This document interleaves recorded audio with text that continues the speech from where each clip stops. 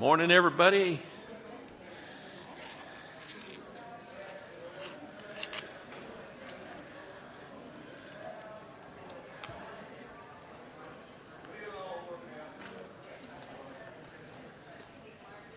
Everybody get a worksheet? There is one. Do you need one? Oh, thanks. I hope it stays in place. It's kind of slicky and it just slides around where it wants to.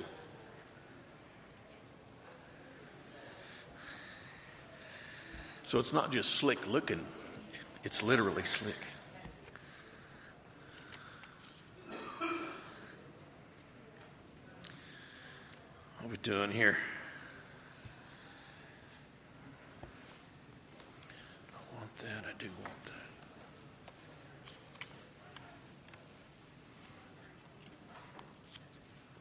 that.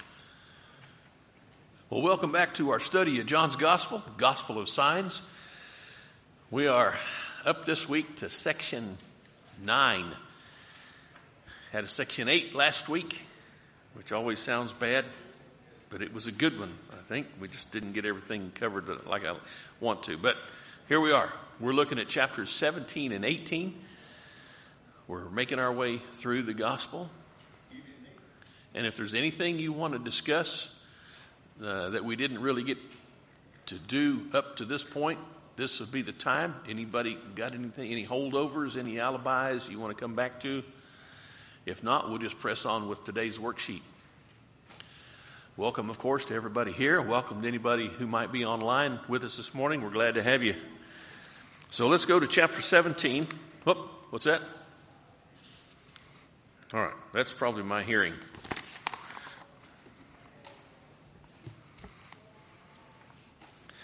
I went to the VA this week and had a hearing test. Yeah. and the poor young guy, he just kind of looked at me and said, well, oh, so I've got some hearing loss. He said, yeah, well, all right, we'll go with it.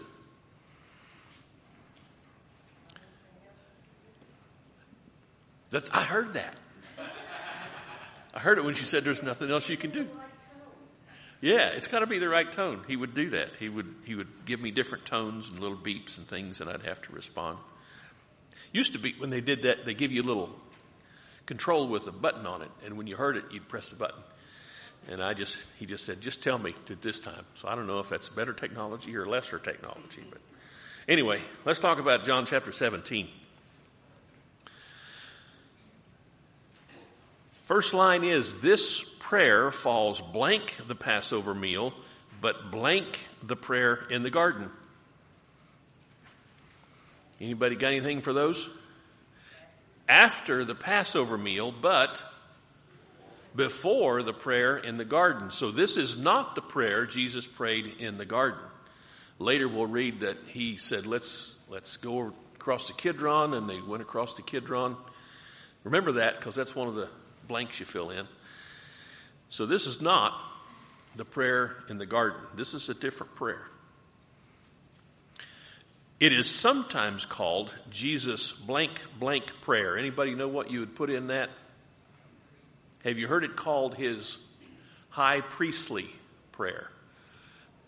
That's what it's sometimes called, his high priestly prayer. Now, why might it be called that?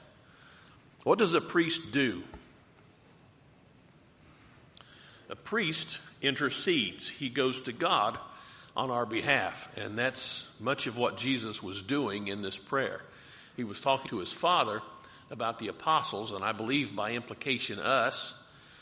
And the things he says in here reflect that very clearly. So it's called his high priestly prayer.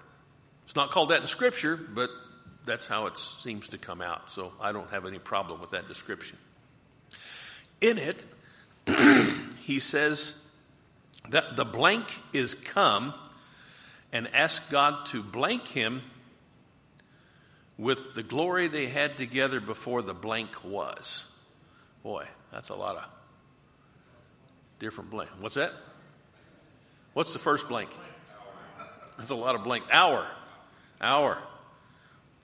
He's mentioned this idea of an hour before an hour. An hour in Scripture is simply a brief amount of time, but it's a specifically appointed time. This hour. There's something about this hour, this time, this moment, if you will, in history. If you ever saw, what was that movie? Hello, Dolly. There's a song. It only takes a moment to do what?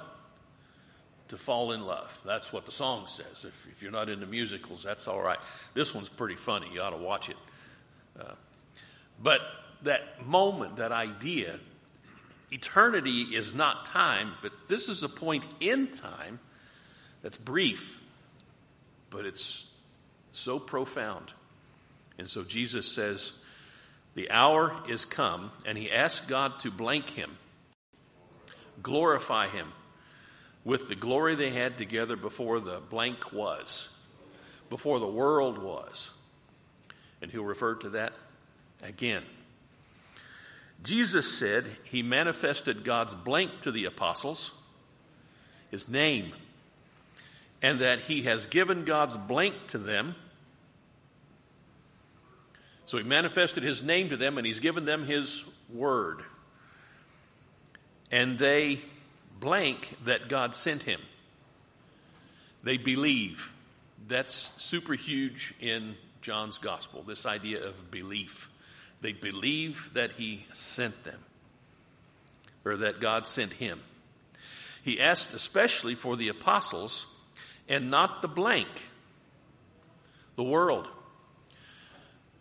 John 3:16, we know what it says. God so loved the world that he gave his only begotten Son. Now, this is Jesus' personal prayer to his Father, and he says, I'm not asking for the world, I'm asking for these guys. These are the ones who stuck with me through thick and thin these last 3 years. They're the ones who are about to face the difficulty of seeing what's going to happen with me. They're the ones for whom he is praying right now. And he prays for them even though they are in the world. He asks that they be blank just as he and God are blank. Oneness. You see this oneness in the Father, the Son, and the Holy Spirit. They three are one, and they are bringing us into that oneness. Isn't that something to think about? This is what Jesus is praying for. All right, next section. Chapter 7, 13 to 26. The world blanked the apostles. The world hated the apostles because they are not blank it, just as blank is not of it. They are not of it. That might seem like an odd little word to put a blank for. But what does it mean to be of something? Jesus had earlier said, yeah, you're part of it. You're from it. He said, you are of your father, the devil. Why? Because they do the works of your father. He was a liar from the beginning, and you guys are liars. That's what it means to be of. But he says, I am from above. And if we align ourselves with Jesus, we will also be of the Father and of that which is above. This is a spiritual thing. It's not about who your parents or grandparents were. It's not about your ancestors, your nationality, anything, except, well, what's it about? What's John talking about? It's who you believe in. Do you believe in the world? Do you believe in yourself? Or do you believe in God? And if you believe in God, do you believe in his Son? That's the question in John's gospel. His point, this is the second line in that second section, his point was not to take them blank of the world out, but that God keep them from the blank, the evil one. I'm not asking that you take them out of the world, but that you keep them from the evil one. Because these guys have work to do. And you and I have work to do. this is what God wants. He wants us to do our work here. That's what soldiers do. You don't train soldiers to keep them safe at home. You train soldiers to send them into combat. And that's who we are. We are the Lord's soldiers, his servants. Jesus asks that God sanctify them in the blank, truth, and that his blank is truth. What does it mean to sanctify? The word sanctify means you set something apart for a special purpose.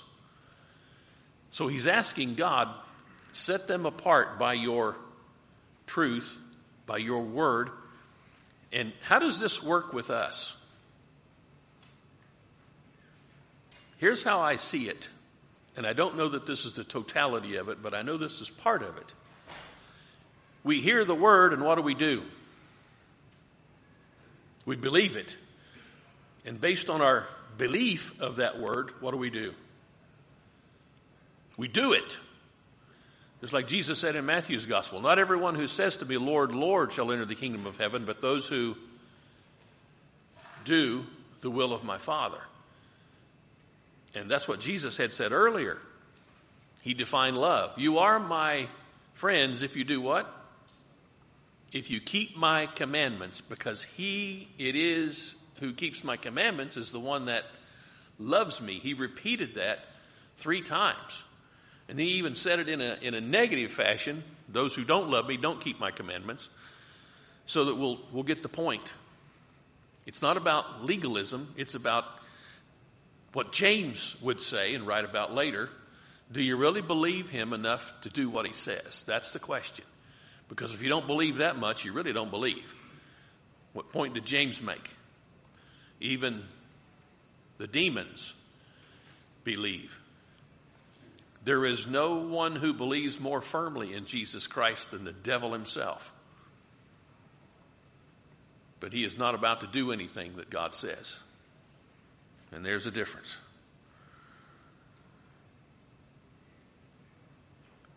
He was clear that he did not ask for the apostles alone, but for blank who would blank on him through their word. All or everyone who would believe on him through their word, that they all would be blank, united or one, that they all would be one, just as he and his Father are one. This oneness is so that the blank would believe that God sent him. The world, Jesus said that twice, or he will say it twice. Oneness, our unity, is what shows the world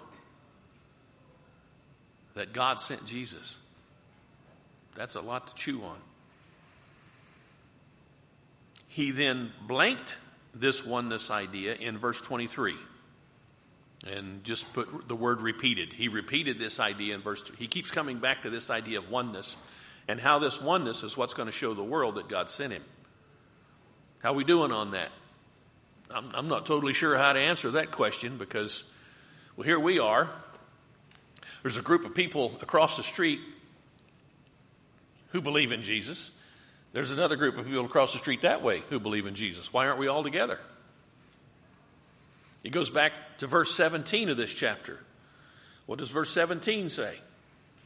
Sanctify them in your truth. Your word is truth. We disagree over some specifics that the word says. What is God going to do with all that? I don't know. That's his business. It's not my business. What my business is to look into that word and say, this is what I believe it says. And because of this is what I am compelled to do. I respect everybody else. I appreciate everybody else, but I cannot do the things they do if the Word of God compels me otherwise. And so there is our difference, and we will all stand before God to be judged based on what we do with His Word. But that Word is the only thing that sets us apart from the world. And God knows where to draw the line. Bless you. He knows where to draw the line. I don't. Maybe you're like me. Sometimes you question yourself. Am I even in the truth? God is so high and I'm so not that sometimes it makes me wonder. Don? This, when we talk about we must do his word. Right. And then Romans also tells us about the law, which is going to carry over to Christ's law, that if you're going to do it, you got to do it all. If you mess up on even one part, you're not going to make it. And so when I look at, in the New Testament, when it says you must do those things, I look at it as part of that is walking in the light. Part of that is confessing your sins. Right. Sometimes you can get, I got to do them. So we only think about the commandments that we're told to do, and if we don't do them, I know I'm falling short because it says I got to do them, But it also says keep his commandments. Yes. And part of that is we don't lie to ourselves about what this commandment is, even if it's against us. And so we're walking in the light. We're confessing our sins. We're not denying our sins. So that's all part of it too. Not that we've got to be perfect by doing all of his commandments. Exactly. Those are the commands that he says, The only perfection we'll ever achieve is the perfection that's given us, that's counted towards us through what? Through our faith. God counts our faith as righteousness. That's what he's always done. That's what he will always have to do, because we can never attain any measure of perfection that would be sufficient. Like Paul said of himself in Romans chapter 7, we are wretches. I like the song that calls the singer a worm, for such a worm as I. And some yahoo came along and changed the wording. And I'm thinking, what's wrong with you? You don't see yourself as a worm before God? I like that idea because it helps me to get a more healthy perspective, I think, on my standing without faith. With faith, I'm a son. That's what Paul said in Galatians chapter 3, sons of Abraham. It's faith that makes the difference. That's what John is talking about throughout this gospel. All these signs Jesus did so that people could see those signs and believe. And that's why John wrote them all down, because we weren't there to see him. But we can look at his report, his record, his testimony, his eyewitness account, and say, I believe what John said, and so I believe in Jesus. And now I'm going to do what he says. And this is what sets us apart from the world.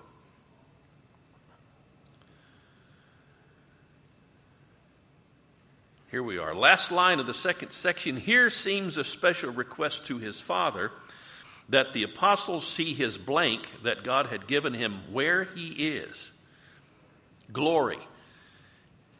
He seems to be saying to God, I want them to see me in the glory I had, and I want them to see me where I am. Now, when he says where I am, I don't think he means there where he's praying. He's talking in the sense of the eternal, his place with God. That's what he wants the apostles to see, and I believe by implication he wants to show us that. And to me, that's such a profound idea, that Jesus has something he really wants us to see because it's such an important part of himself. It's like when we go somewhere on vacation, and it's not just that we see something, it's that we experience something and it impacts us in a great way, and it's almost certainly because we're not just there alone, we're there with family or friends or people that mean something, and the whole experience is so fantastic, you wish you could bottle it and take it and give it to somebody else. But can you do that? You can't do that. You can take pictures, you can tell people, but the only way for them to have that experience is to transport them there with everything you have that made it the experience for you. And this is what Jesus wants to do for us, with us. Bring him into his glory. That's what he's praying to his Father about. I mean, he's about to be arrested and crucified, and what's he asking the Father about? Man, I want to show these guys the glory we had before the foundation of the world. I want them to see that. That's what he's thinking about. That's who he's thinking about. And I think by implication, us as well. He didn't come just to save the apostles. Those guys are special. They've been with him for 3 years. But how long have you been with him? How long have you been with him not having seen what the apostles saw? Not having been with Jesus face to face? How long have you been with the Lord? I believe he wants to show you the same things. And me as well. And that's like, me too. I get to be part of that? Oh, yeah. It's not about how good you or I are. You or I is. It's about how great he is. It's about how good he is. It's about how loving and compassionate. It's all about him. Anyway. All right, next section. Chapter 18, 1 to 11. Jesus then went with his disciples over the ravine of the blank Kidron to a blank garden. And if you look at the map of Jerusalem, you'll see the Kidron Valley, the ravine. It's called a ravine, called a valley. This place was well known by blank, who had already been Judas, who had already been given the blank cohort as well as officers. A Roman cohort. He came with Roman soldiers to arrest Jesus, as well as officers from the blank, blank, and the blank. Chief priests and Pharisees. So think about this. Here's the Messiah, the Jewish Messiah, God's Son, who's been sent, who's come according to all the prophetic words that were spoken about him. And here, the top echelon of Jewish leadership has conspired with the heathen pagan Romans to go arrest their Messiah and put him on trial. That's what's happening. What time of year is this? What season? Passover season. It's Passover season. What did this group do when Jesus revealed himself to them? They fell backwards to the ground. And then there's no commentary on that. My flesh says this is a great commentary, a great opportunity to make commentary about how strongly impacted these guys were out of fear, the power of Jesus Christ that they have seen in their own streets. But no commentary. It just says when he told them who he was, they fell backward to the ground. The brevity of Scripture is a solid testimony to the fact that it's from God. Men would have written much more about that, I'm sure. Why did Jesus ask that those with him be allowed to go free? Why does John say that? Oh, okay, that's true. So it might be fulfilled, which was spoken. There's a prophetic reference to this idea that Jesus would be taken, but not his sheep. The shepherd would be taken and the sheep would be scattered. So he's referencing this prophetic word. And that's why he asked that. That's why John says he asked. Even so, Jesus is asking for these guys to go free. What happens? Simon Peter drew his sword. And here I ask myself the question, Marty, hadn't Peter been with Jesus 3 years? How did he not know? How was Jesus' influence over him in those 3 years? Not enough to show him not to draw his sword. And I don't know. I can't answer that question. But that's not the way he thought. He thought right at that moment that was the thing to do, and so he drew his sword. Peter always showed how much he loved Jesus, but the things he did. So drawing his sword was natural. He's like a husband. He's trying to show his master, in our case as a husband or a wife, how much we love him, but it's always the wrong thing.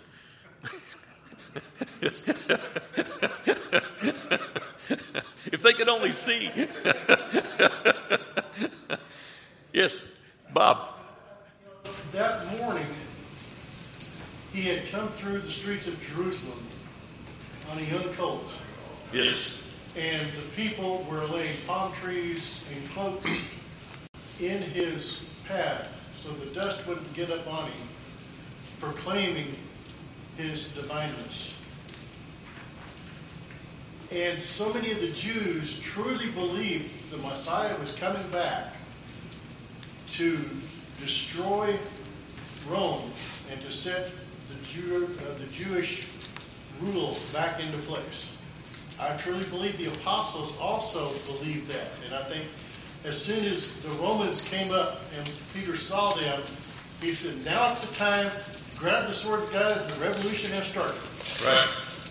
And so when Jesus rebukes him for this and puts the guy's ears back on, okay, and asks them to be released, they are so confused. They don't know what to do because what they felt like was going to happen for the last 3 years just disintegrated in their face. Right. And so And this is why it is dangerous to put too much stock in your own conclusions about how things are. That's going to be basically the sermon this morning, which is entitled, You're Full of Baloney. We'll talk more about that, but that's what they did. I think they had this conception of how things were supposed to be. That's not what Jesus gave them, but they had that conception, and so that's what they were going with, and this kind of threw them for a loop. Don? In addition to what Bob said, even though he had already told them, I need to die. I'm going to die. I'm going to die. I'm going to be killed. And they just couldn't get it through their heads. They still believe what Bob was saying. They just couldn't get it. And these guys were with him day in and day out. And he told them, and you can read how many times the gospel writers record this, but in my mind I'm thinking, that's just the times they wrote down. How many other times did he talk to them about that? Or did they reason among themselves about what he had said? And they still didn't get it. And I read that, and I'm so glad it's included because that gives me hope. These guys were with him and they didn't get it. And I'm reading the book trying to get it, and I don't get everything, and I don't understand a lot of things, and I'm trying to figure stuff out. And I've been a Christian all these years, and it's like, I'm 66, Lord, shouldn't I know more by now? Shouldn't I be better? And it's like, no, you're still just what you are.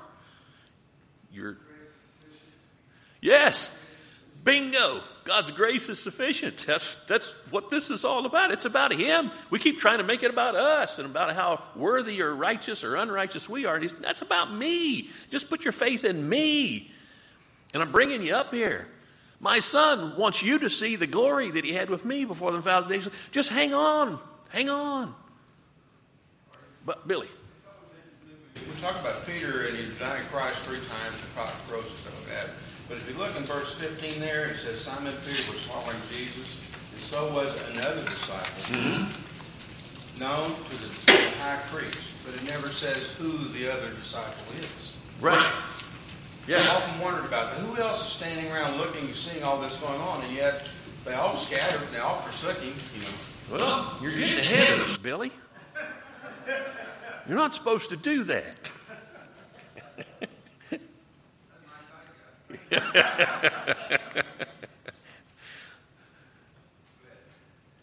Yeah, that's the next page. Oh, by the way, we didn't finish that page. Luke is the only gospel writer that tells the reader that Jesus blanked the man and blanked him.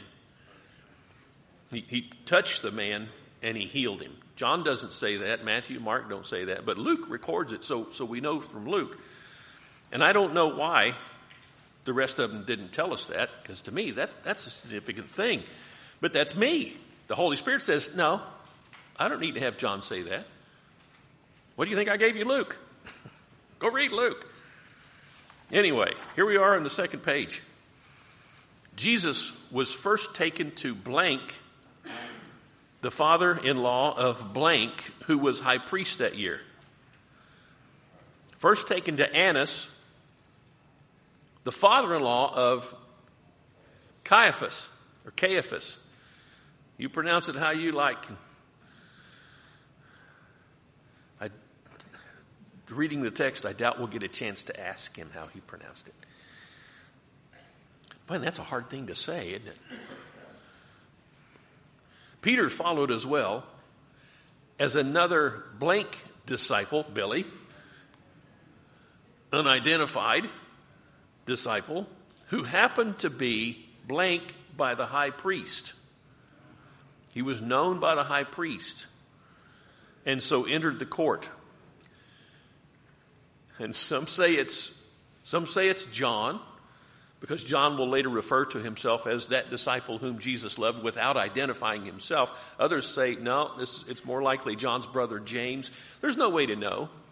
You can do your own research, but if the Holy Spirit didn't inspire John to tell us, it must not be important.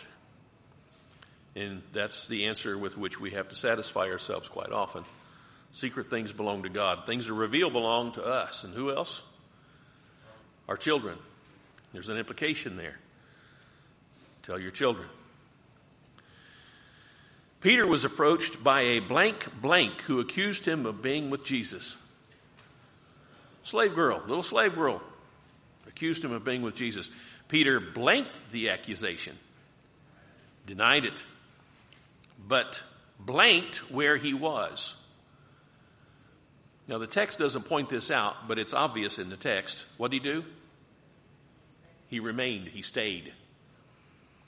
Wouldn't that have been a good time to maybe, they might know who. Maybe I'll slip out here. Boys, I need to go to the men's room. I'll be right back. No, he stayed. That tells you something else about Peter, I think. When Jesus was asked about his teaching, he said he did it blank, publicly. I didn't do anything in secret. I did everything publicly. And that Annas should question those who heard him. For this, Jesus was blank by one of the officers. Struck. Imagine that. Imagine being that officer when you pass from this life and you realize, if not before that time, at that time, who you struck. Yes? That very well could have been one of the 3,000 in Acts. Yes. He might have been. Wouldn't that be great to be there? And he could be, because God doesn't. We might hold a grudge. God does not hold grudges. His justice is perfect, but his justice is tempered. Justered is tempered justice, by the way. That's what that is. Right. Possible not to do. It's tough, depending on how hard deeply you've been hurt. But we see Jesus. What did he say on the cross? One of those 7 things was, Father, forgive them. Wow. He can say that from the cross. And I struggle with it. Anyway. Popping up on Facebook here lately about Jesus, and it describes how he was treated in the process of being crucified, and then how his feet were not just, but they were nailed together, and then one, so that he couldn't hold himself up. Talked about how much blood a human body has, and about the pain and the agony he went through. And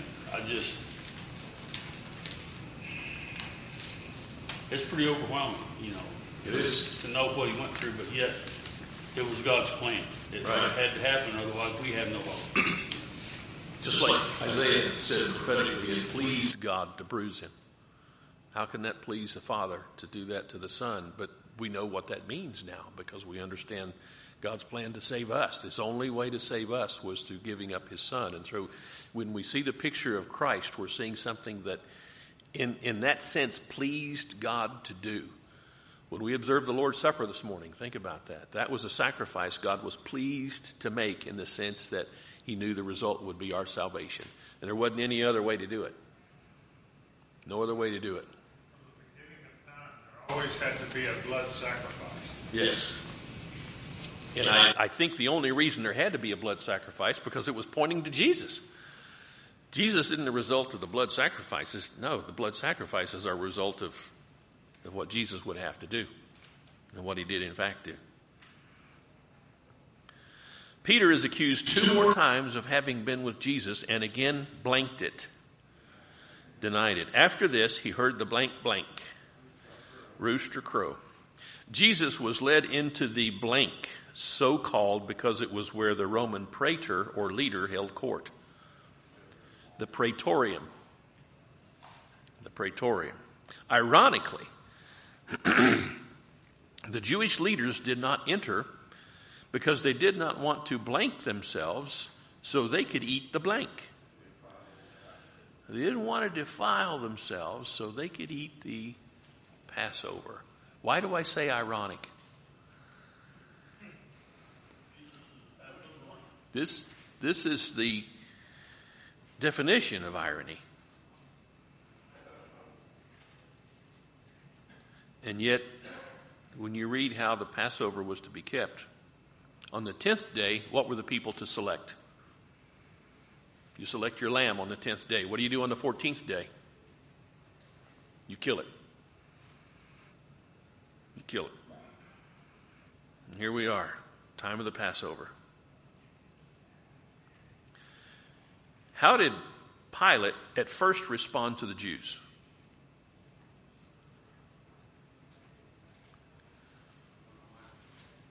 They brought against the man, they can't find nothing wrong with him.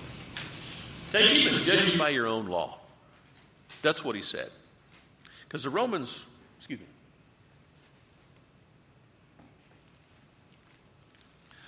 Romans were always trying to keep peace with the Jews. They were hard people to keep peace with, as history tells us. And so when you could turn something over to their authority, that helped keep peace. And so he said, okay, you take this guy. Why did they not want to judge Jesus themselves?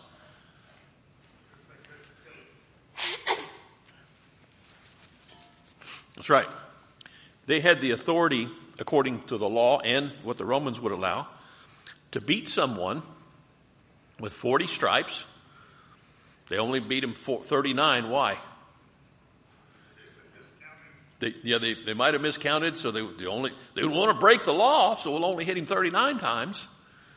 But here's the Son of God, let's crucify him. And that's why they said, no, we're bringing him to you because only Romans can kill someone. Death penalty belongs to you guys, so that's why we're bringing him to you. They wanted him dead. What question did Pilate first ask Jesus? King of the Jews? How did Jesus answer?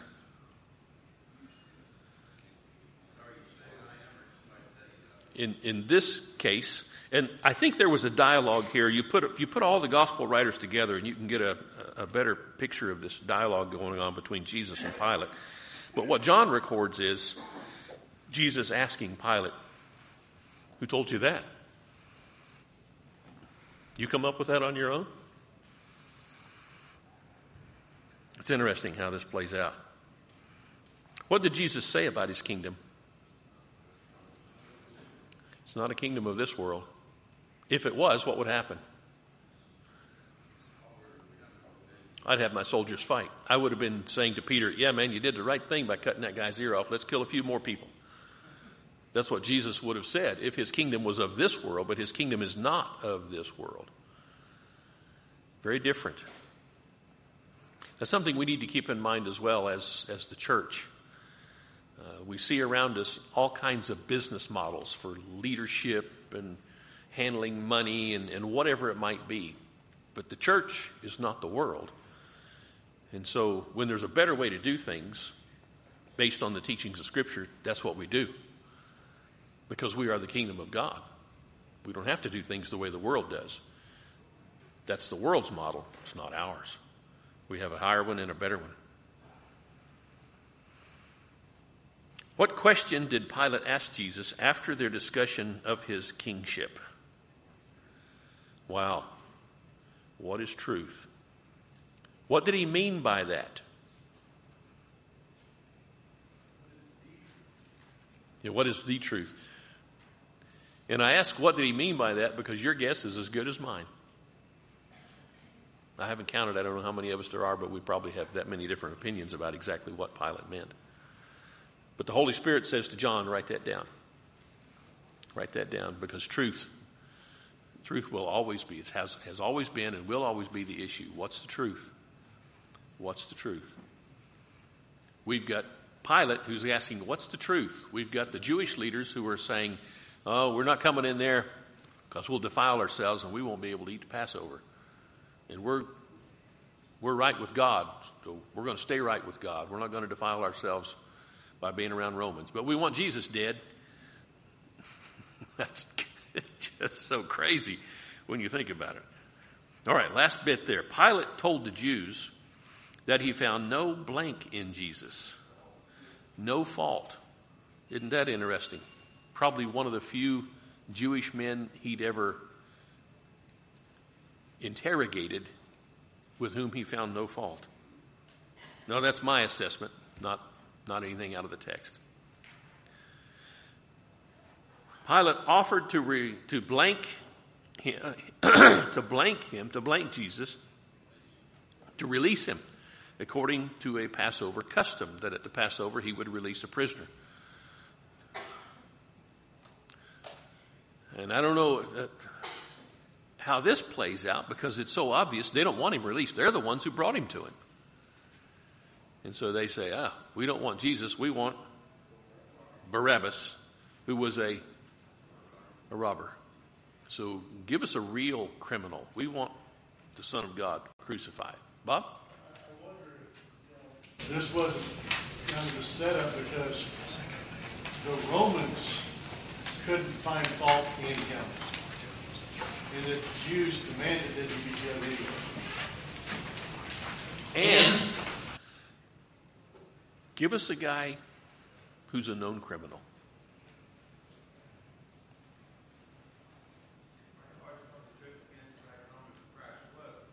Pilate said, you want to release the king of the Jews? And they said, we have no king but Caesar. Right. So therefore, it inflamed them about, no, we don't want this guy, we want this other guy. When you think about Barabbas, do you ever think about yourself? I'm not saying that you should. I'm just saying I look at Barabbas and, what a horrible guy.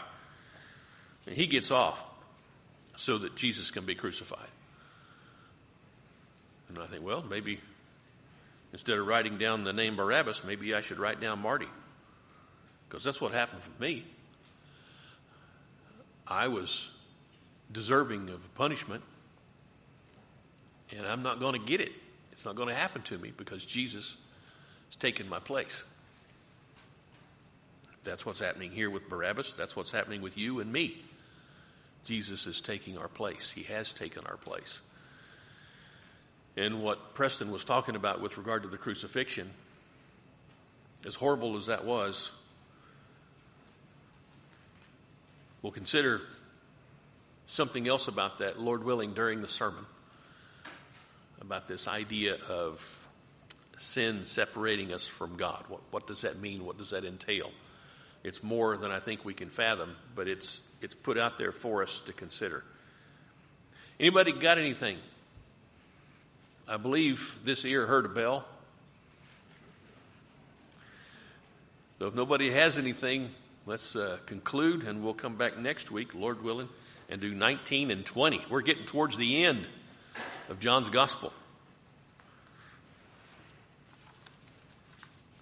Lord love you.